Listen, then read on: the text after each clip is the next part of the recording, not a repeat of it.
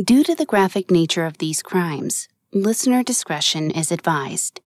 This episode includes discussions of substance abuse, sexual assault, and child abuse that some people may find offensive. We advise extreme caution for children under the age of 13. Please note, the subjects of this episode are referred to by pseudonyms to protect the identities of the parties involved, including Kate Brennan and Paul. Paul strolled to the back of the church, trying his best to look somber. He had to look like he was grieving, even if he actually wasn't. It was, after all, his father's memorial service. He gazed over past the crowd of mourners sitting in the pews, wondering if any of them were as bored as he was.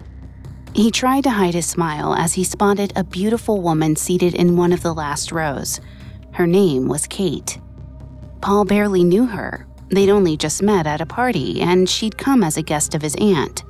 But his heart fluttered all the same. In the back of his mind, he wondered if she'd come to the service in the hopes of seeing him again. He couldn't help himself. He started walking toward her, turning sideways to edge down one of the long pews. He tried to ignore the small thrill he felt when Kate smiled at him. She was practically his already. Her eyes seemed to be inviting him in. He couldn't wait to take her up on the invitation.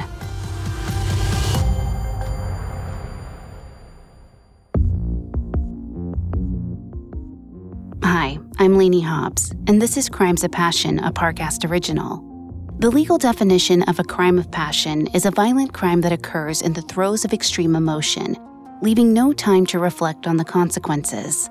But in this show, we explore how passionate relationships sometimes lead us to criminal activity. How does a husband and wife become killer and victim, or killer and co-conspirator? If there's a thin line between love and hate, what manipulates our relationships into deadly results? You can find episodes of Crimes of Passion and all other Parcast originals for free on Spotify or wherever you listen to podcasts. To stream Crimes of Passion for free on Spotify, just open the app and type Crimes of Passion in the search bar. This week, we're covering the relationship between a 41-year-old freelance writer and her wealthy boyfriend. The woman has chosen to remain anonymous due to safety concerns. However, in 2009, she wrote the book In His Sights under the pseudonym Kate Brennan. In this account, Kate described how she was seduced by a charming photographer who she called Paul. As the relationship progressed, Paul revealed increasingly disturbing details about himself. Eventually, Kate realized that she'd fallen for a manipulator intent on controlling her. Next week, we'll talk about how Kate tried to escape Paul's clutches. We'll also discuss how Paul retaliated and the decade he spent trying to terrorize Kate into submission.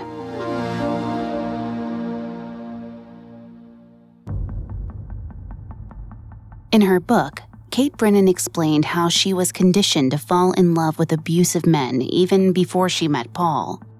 She described her family as complicated. Her father frequently went on alcoholic rages, and her mother enabled his addiction. Kate said, "I was trained to forgive anything in the name of love, the name-calling, the blows, the hateful looks." Later, her father became sober, and Kate's relationship with her parents improved. But the scars of her youth stayed with her. She promised herself that she would never date an active addict. When she was introduced to Paul in the summer of 1991, 41-year-old Kate didn't think she had any reason to worry at first. They met at a party, and she noted early on that he wasn't much of a drinker. When Paul approached Kate that night, they connected over their mutual bond with his aunt. She was the host of the party and a good friend of Kate's who lived in the same building. Paul and Kate were about the same age. Since he worked as a freelance photographer and she as a freelance writer, both enjoyed flexible schedules. In their free time, each loved to travel in search of adventure. At the end of the party, Paul told Kate that he'd love to see her again, but for the next few weeks, their busy lives kept them apart. Then, early that fall, Kate heard some shocking news that brought Paul back into her orbit. His father had been murdered.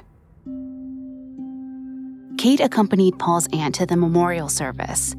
Even in grief, Paul was glad to see Kate. As he leaned in for a kiss on the cheek, he whispered in her ear that he was hoping she'd come. A few days later, he paid a spontaneous visit to her apartment and asked her out on a date. That night, Kate and Paul met for dinner and chatted about their favorite movies. The two of them enjoyed what seemed like a perfect date. Paul was polite and respectful. After dinner, he even asked for Kate's permission to kiss her. At the end of the night, he invited Kate back to his house, and she accepted. His place was enormous and opulent, with black marble fireplaces and expensive white tile. But the decor seemed sterile and impersonal, she wrote. The whole thing resembles nothing so much as a party room in an upscale condominium. Paul gave her a tour and then showed her to his bedroom where they spent the night together. Kate knew from talking with Paul's aunt that he was incredibly wealthy from his family inheritance. He was lucky enough that he didn't have to work. Even so, Kate learned that his riches came at a price. Paul rarely discussed his family, but Kate could tell that he'd had a difficult childhood, like her. She later wrote, "Nothing he tells me suggests his mother and father ever loved each other, or him for that matter." If Kate's perception was correct and Paul lacked affection growing up, it could have caused lasting psychological damage. Before I continue with Paul's psychology, please note that I am not a licensed psychologist or psychiatrist, but I have done a lot of research for the show. In a 2010 study from Duke University, led by epidemiologist Joanna Asha Maselko, researchers found that infants who received more affection from their mothers were less likely to become emotionally distressed, anxious, or hostile adults. Dr. Maselko explained that a child's exposure to the bonding hormone oxytocin likely plays a vital role in future mental health. She said, "Oxytocin adds to the perception of trust and support and hence is very helpful in building social bonds. It's plausible that close parent-child bonds help set up the child for more effective social interactions and mental health in the future." Research shows that an affectionate parental relationship is also fundamental to future romantic relationships. In a 2013 paper published by Catherine Pescuzzo, a child's insecure attachment to his parents was found to predict a more anxious romantic attachment style later. And according to a 2017 study led by psychology professor Teresa Wynn, spouses with a history of child abuse have reported lower levels of marital satisfaction later on. All of this may have rung true for Paul. Kate didn't know much about Paul's past, but she did know that he struggled with romantic relationships. He'd been divorced twice. But whatever difficulties Paul may have had in the past, he didn't hold back on his affection for Kate. After spending hours getting to know one another, he and Kate had sex. When she left his home the next morning, he called her just minutes later, asking for a second date. Kate happily agreed. Soon, she and Paul were accompanying each other to art museums, films, and theater performances. For the most part, they shared an easy camaraderie, but Kate soon noticed that Paul could sometimes be pushy about getting his way, especially when it came to physical fitness. Paul enjoyed outdoor activities more than Kate. After she declined to go rollerblading with him, he continued to bring it up, ignoring her refusal until she finally agreed. She begrudgingly tried rollerblading once, and when she didn't like it, Paul seemed to take it personally. He was pushy in other ways too. When they weren't together, he called her multiple times a day. More than once, he tried to convince her to buy a cell phone so that he could always reach her, no matter where she went. Sometimes he didn't even bother calling. He showed up unannounced at Kate's apartment, even when they had no plans together. It all made Kate a little uncomfortable. She had a full life on her own.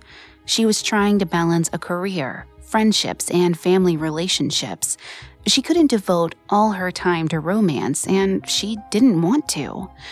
But Paul didn't have a steady job. His parents were deceased, and he wasn't close with the family he had left. He had all the time in the world to focus solely on her. Although his excessive attachment sometimes worried Kate, she couldn't help but feel flattered by it too. He was constantly giving her gifts, paying her compliments, making her feel special. Early in their relationship, he told her he loved her, that he'd never loved anyone else the way he loved her. Kate couldn't help but be swept up by it. Paul didn't just win Kate over, he charmed her family as well. When she invited him to dinner at her sister's house, he was the perfect fun uncle to her nieces and nephews. He went out of his way to read them stories and play games with them. When he accompanied Kate to a family funeral early that winter, he bantered with her brothers like he was one of them. He worked hard to integrate himself to the people in Kate's life. He was so relaxed and personable, it was easy for him to win them over. After meeting Paul, nearly everyone told Kate that her boyfriend was wonderful. Though the relationship was still new, at the time they had only known each other a few months, Kate began to see a future with Paul. But it wasn't always smooth sailing. Around the Christmas holidays, Paul told Kate that he was taking a trip to Hawaii alone. He said he wanted to take a vacation away from the things that reminded him of his late father. Paul was gone for 2 weeks. He kept in touch for the first part of his trip, calling Kate every day. But then, a few days before he was scheduled to come home, Kate called his hotel room and got a Do Not Disturb recording. She left a message, but never got a call back. After weeks of talking to him every day, his sudden silence made Kate suspicious. Kate hung up the phone and curled up in bed. Self-doubt settled over her. For months, Paul was the one seeking her affection. She had to keep him at arm's length when he moved too fast. Now everything felt switched. She was acting needy and insecure. It made her feel pathetic. She didn't want to sit by the phone waiting for a man to call. The longer she waited, the angrier she got. She wanted to go to sleep, but she felt too restless. A growing certainty ate at the back of her mind. Clearly, Paul was avoiding her, and her intuition gnawed at her. There was no innocent explanation. He had to be hiding something. The most obvious reason she could think of was that he was with another woman. She thought back on the last few months, Paul's fawning declarations of love. She wondered if he had meant any of it, or if it was all just a lie. When Paul returned and Kate picked him up from the airport, Kate asked him outright whether he'd been with someone else. He claimed he had simply taken a nap and then forgotten to remove the Do Not Disturb request for his room. He acted offended that she was accusing him and cast off all blame. He made her feel completely irrational for doubting him. Kate accepted his answer for the moment. She didn't know what to believe anymore. Coming up, Kate uncovers some of Paul's secrets as the relationship gets more serious. This episode is brought to you by Anytime Fitness. Forget dark alleys and cemeteries. For some, the gym is the scariest place of all. But it doesn't have to be.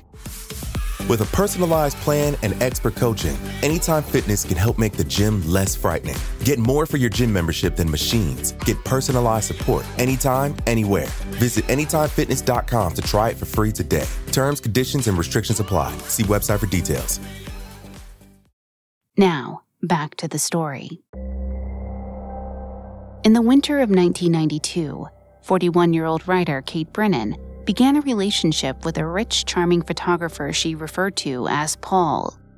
He pursued her with an aggressive intensity at first.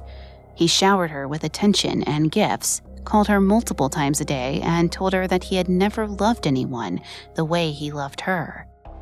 But after a few months of dating, Paul went on a vacation alone and stopped answering Kate's calls. When he returned, he initially denied that he had been with someone else. But a few days later, Paul came over for dinner and told Kate he needed to make a confession. He told her that he had been seeing someone else. They had met up together while he was in Hawaii, just as Kate suspected. He explained that the relationship meant nothing to him. He only started seeing her so that he could be sure he was ready for a serious relationship with Kate. He begged her to forgive him. Kate was furious, not just about the betrayal, but because he'd gaslit her into thinking she was crazy for being suspicious. She demanded that Paul leave her house immediately. She was ready to end the relationship then and there, but Paul wouldn't let her go without a fight. He called her on the phone relentlessly over the next few days. He left messages on her answering machine apologizing and begging for her to take him back. When Kate refused to answer his calls or respond to his messages, he came to her apartment. Paul waited outside her door, pleading with her until she finally relented. Kate credited this behavior to her parents' unhealthy dynamic. By watching them, I've been trained to take pity on men who look pathetic and sorrowful. In a 1991 paper from the Journal of Personality and Social Psychology, researchers found evidence that women who grow up with an alcoholic parent are more likely to display codependent behavior in future relationships. The paper described codependency as the necessity of obtaining and preserving affection, even at the expense of engaging in a dependent, exploitative relationship.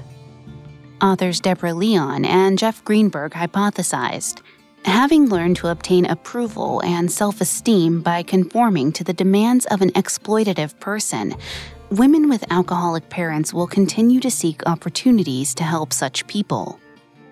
Kate recognized Paul's behavior as destructive and hurtful, but she still felt the need to help him and fix him. She agreed to give their relationship another try, if he agreed to couples counseling. In therapy, Paul blamed his behavior on his father's recent violent death.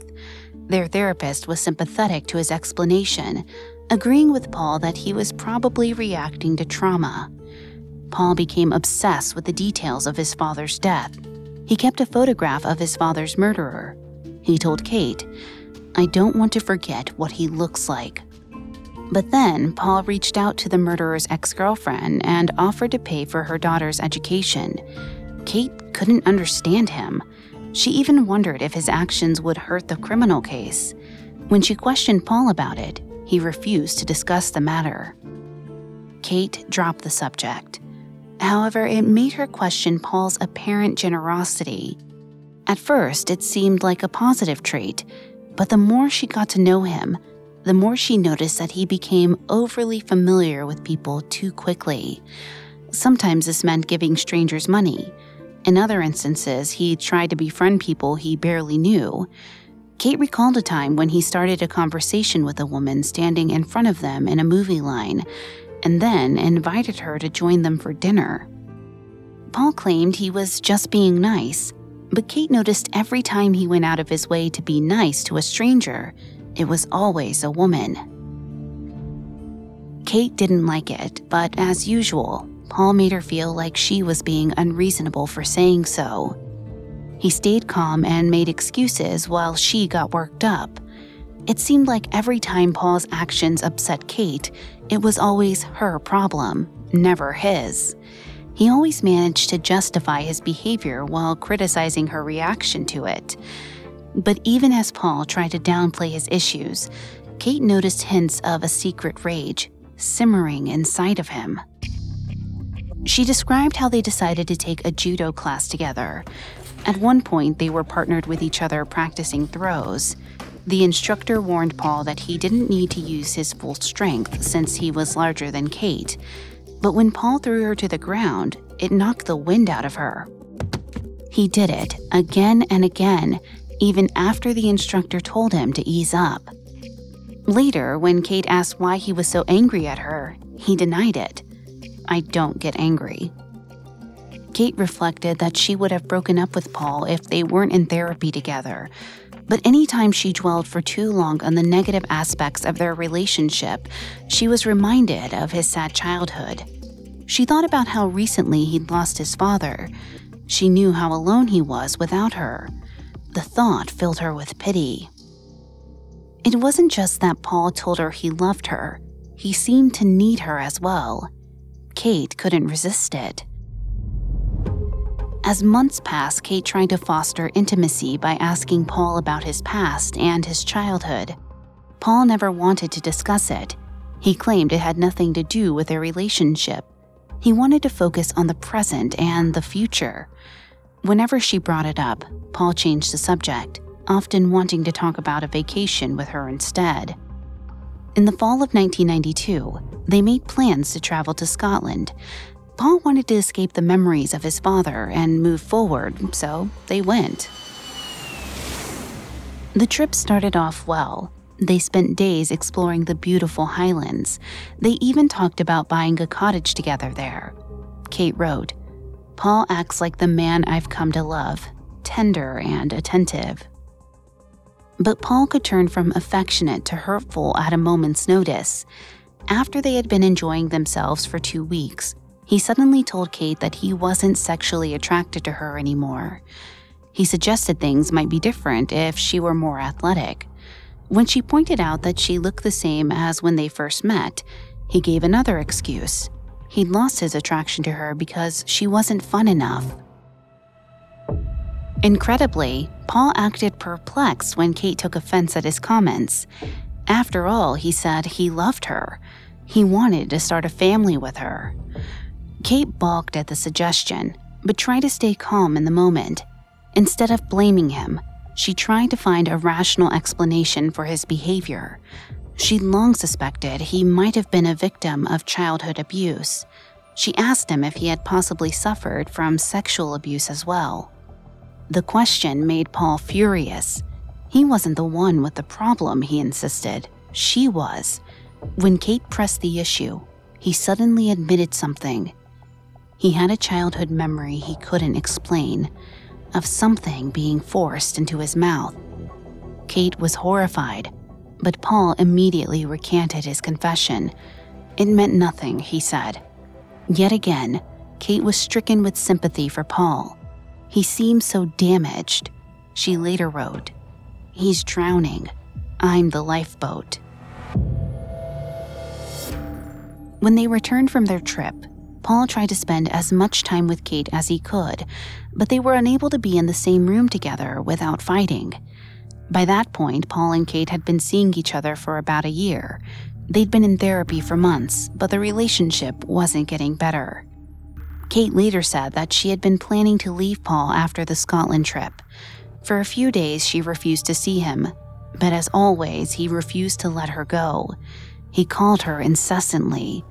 When she finally answered the phone, Paul invited her to join him outside for a walk so they could talk over their relationship. As they strolled by the lake, Paul told Kate he wanted her to come live with him. He told her he was afraid of ending up like his father, who he called a cruel and sexually deviant man.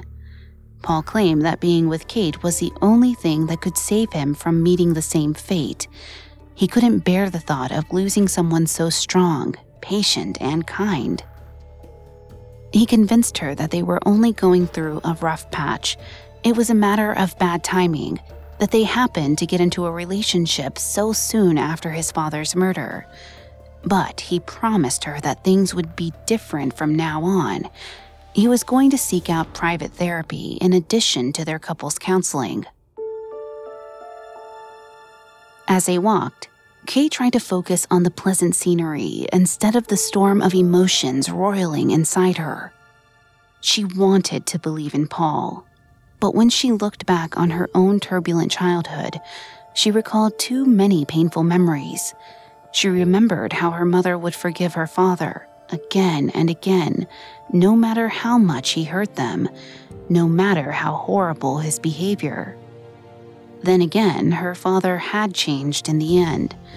He'd eventually gotten sober, and after everything, her parents still loved each other. Kate knew it was possible for people to change. After everything she'd been through with Paul, she wanted to believe that he could get better too. Kate reluctantly agreed to move in with Paul. He was thrilled. He was convinced that more time together would solve their problems. Kate tried to convince herself that he was right. Coming up, Paul's cruel and domineering side overwhelms Kate until she begins searching for a way out of their relationship. Now, back to the story. In 1992, 42-year-old Kate Brennan recommitted to her turbulent relationship with her boyfriend Paul. Though he could be cruel, he convinced Kate that he loved her more than anyone else. When he promised to commit himself to therapy, Kate agreed to move in with Paul despite her reservations. Paul felt confident that living together would improve their relationship. At first, Paul seemed to be right. Kate noticed that Paul's mood had improved once she moved in, presumably because he had gotten what he wanted. It meant that he acted sweet and attentive to her. Still, Kate was cautious. Soon, Paul began pushing again. Now he wanted her to marry him. Kate felt it was too soon. She didn't know if she ever wanted to get married, but she couldn't deny that they were happier now. Paul made good on his promise to seek help. He even began attending 12-step meetings intended for children of addicts. He also enrolled in undergraduate courses. He'd never finished his degree, and he'd always dreamed of becoming a doctor. Kate was supportive. The fact that he was pursuing other interests was a positive step. It meant he could fill his life with things outside of their relationship. But the more she tried to believe in their future, the more obvious it was that Paul was keeping things from her. A few months after settling in, Kate received a frantic call from her sister. She had gone on an errand and stopped to get milk from a convenience store. Because her children were sleeping and she'd only be a minute, she left them in the van. But when she stepped away, a man tried to break into the vehicle. Luckily, she ran outside and the man jumped into his own car and fled.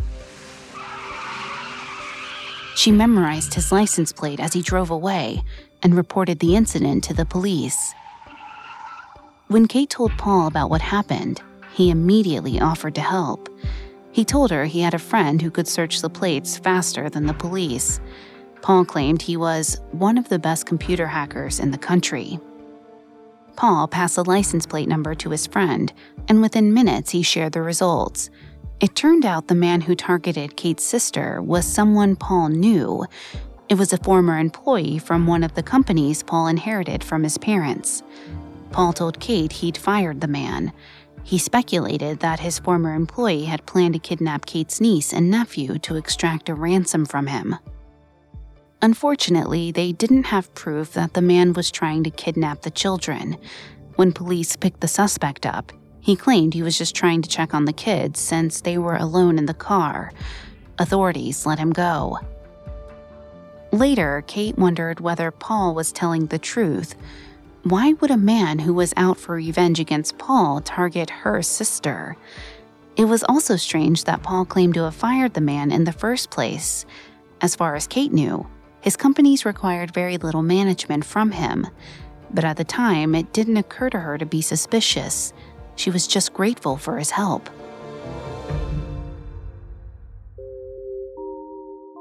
Over the next few months, Paul and Kate's relationship hit a stride. That spring, they celebrated a year and a half together. But once again, Paul's secrets crept into their relationship. One night, as they were lying in bed together, he abruptly confessed that his last relationship had ended because he'd had sex with a sex worker in Thailand. He went on to admit that he was a sex addict. This was what he attended 12-step meetings for. Kate was stunned. She wanted to believe Paul was in recovery, but he was so secretive and closed off it was impossible to know for sure. Kate looked away, trying to focus on the wrinkles in the sheets, the folds of the blankets. She didn't dare look up and meet Paul's eyes. This was everything she'd ever feared. She had tried her entire life to avoid falling in love with an addict, and somehow it had happened anyway.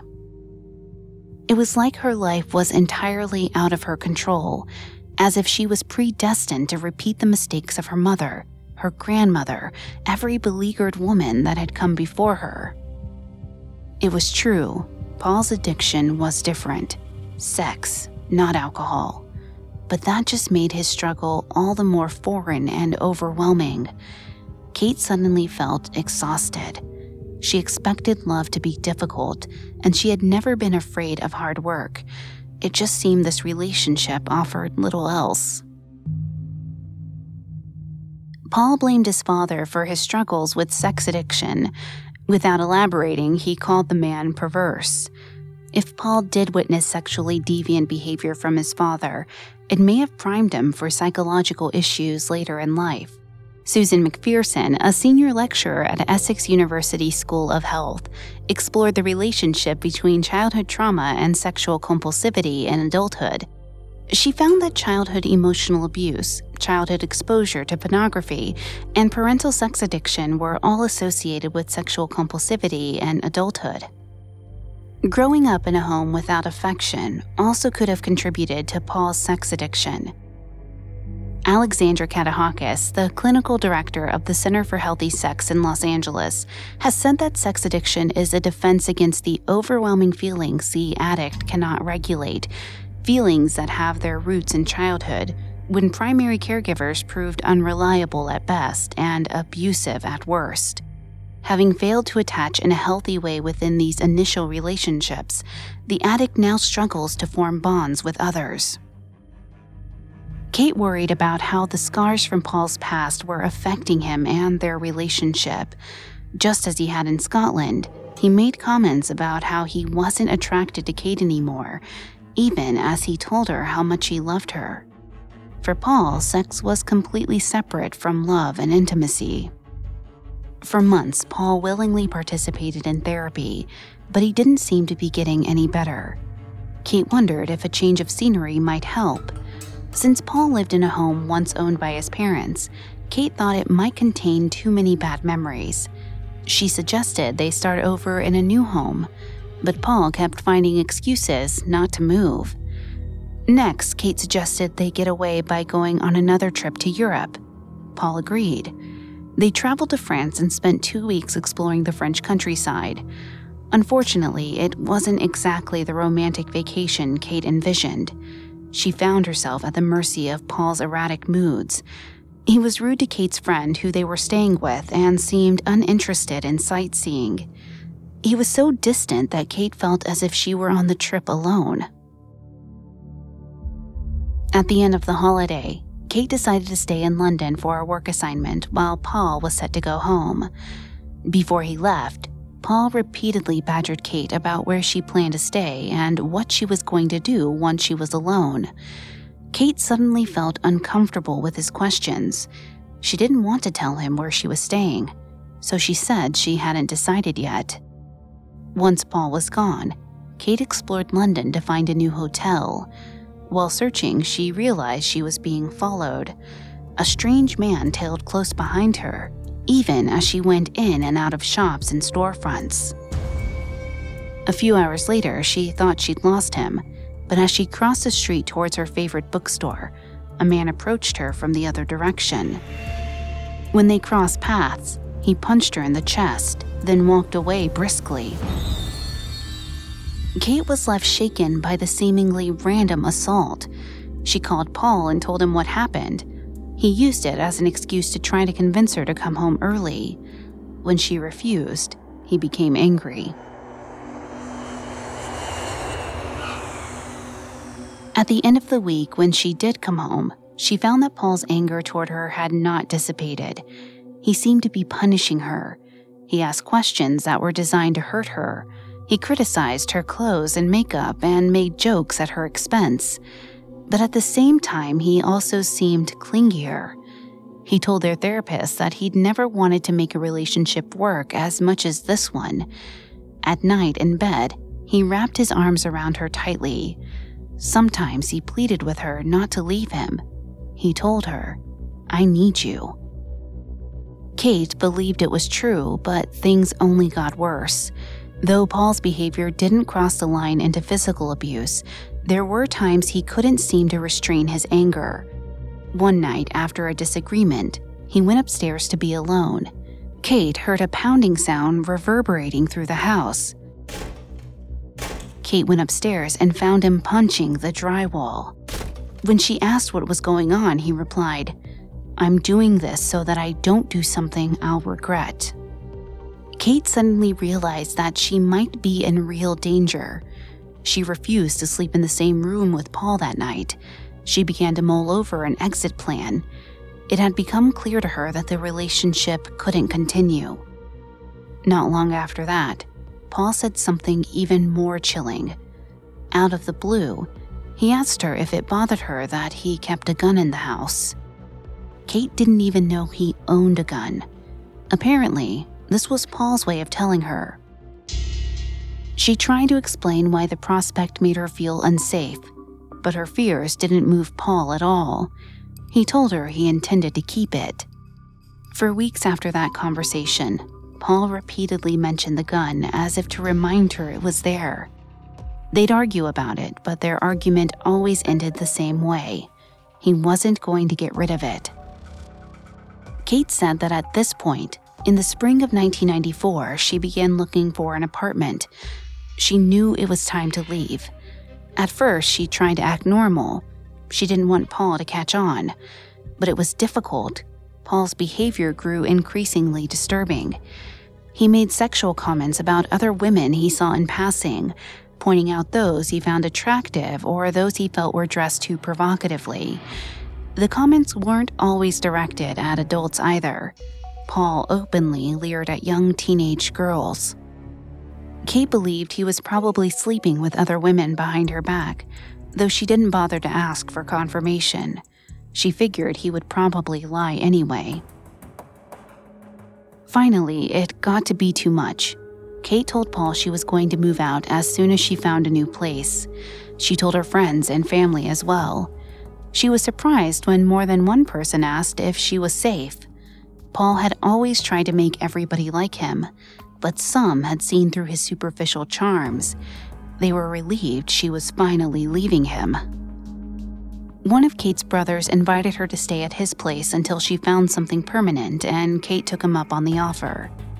When Paul realized that she was finally leaving for good, he tried to keep her from going. He told her she might as well stay until the end of the summer, when it would be easier to find her own apartment. He tried to coax information out of her, where she was going, who she was staying with. But Kate refused to tell him anything. For once, Paul didn't get upset. He didn't yell or lose his temper. Then, just before Kate walked out the front door, he gently took her hand, smiled, and told her, "I'll always be with you."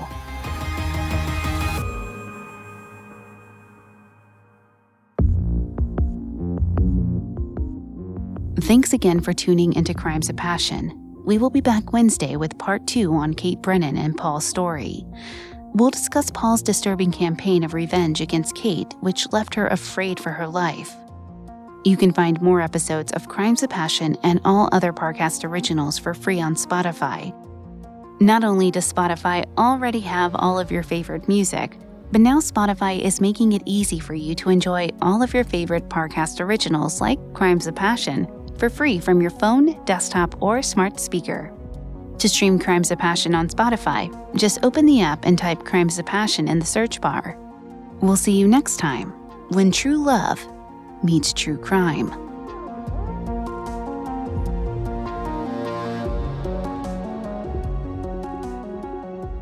Crimes of Passion was created by Max Cutler and is a Parcast Studios original.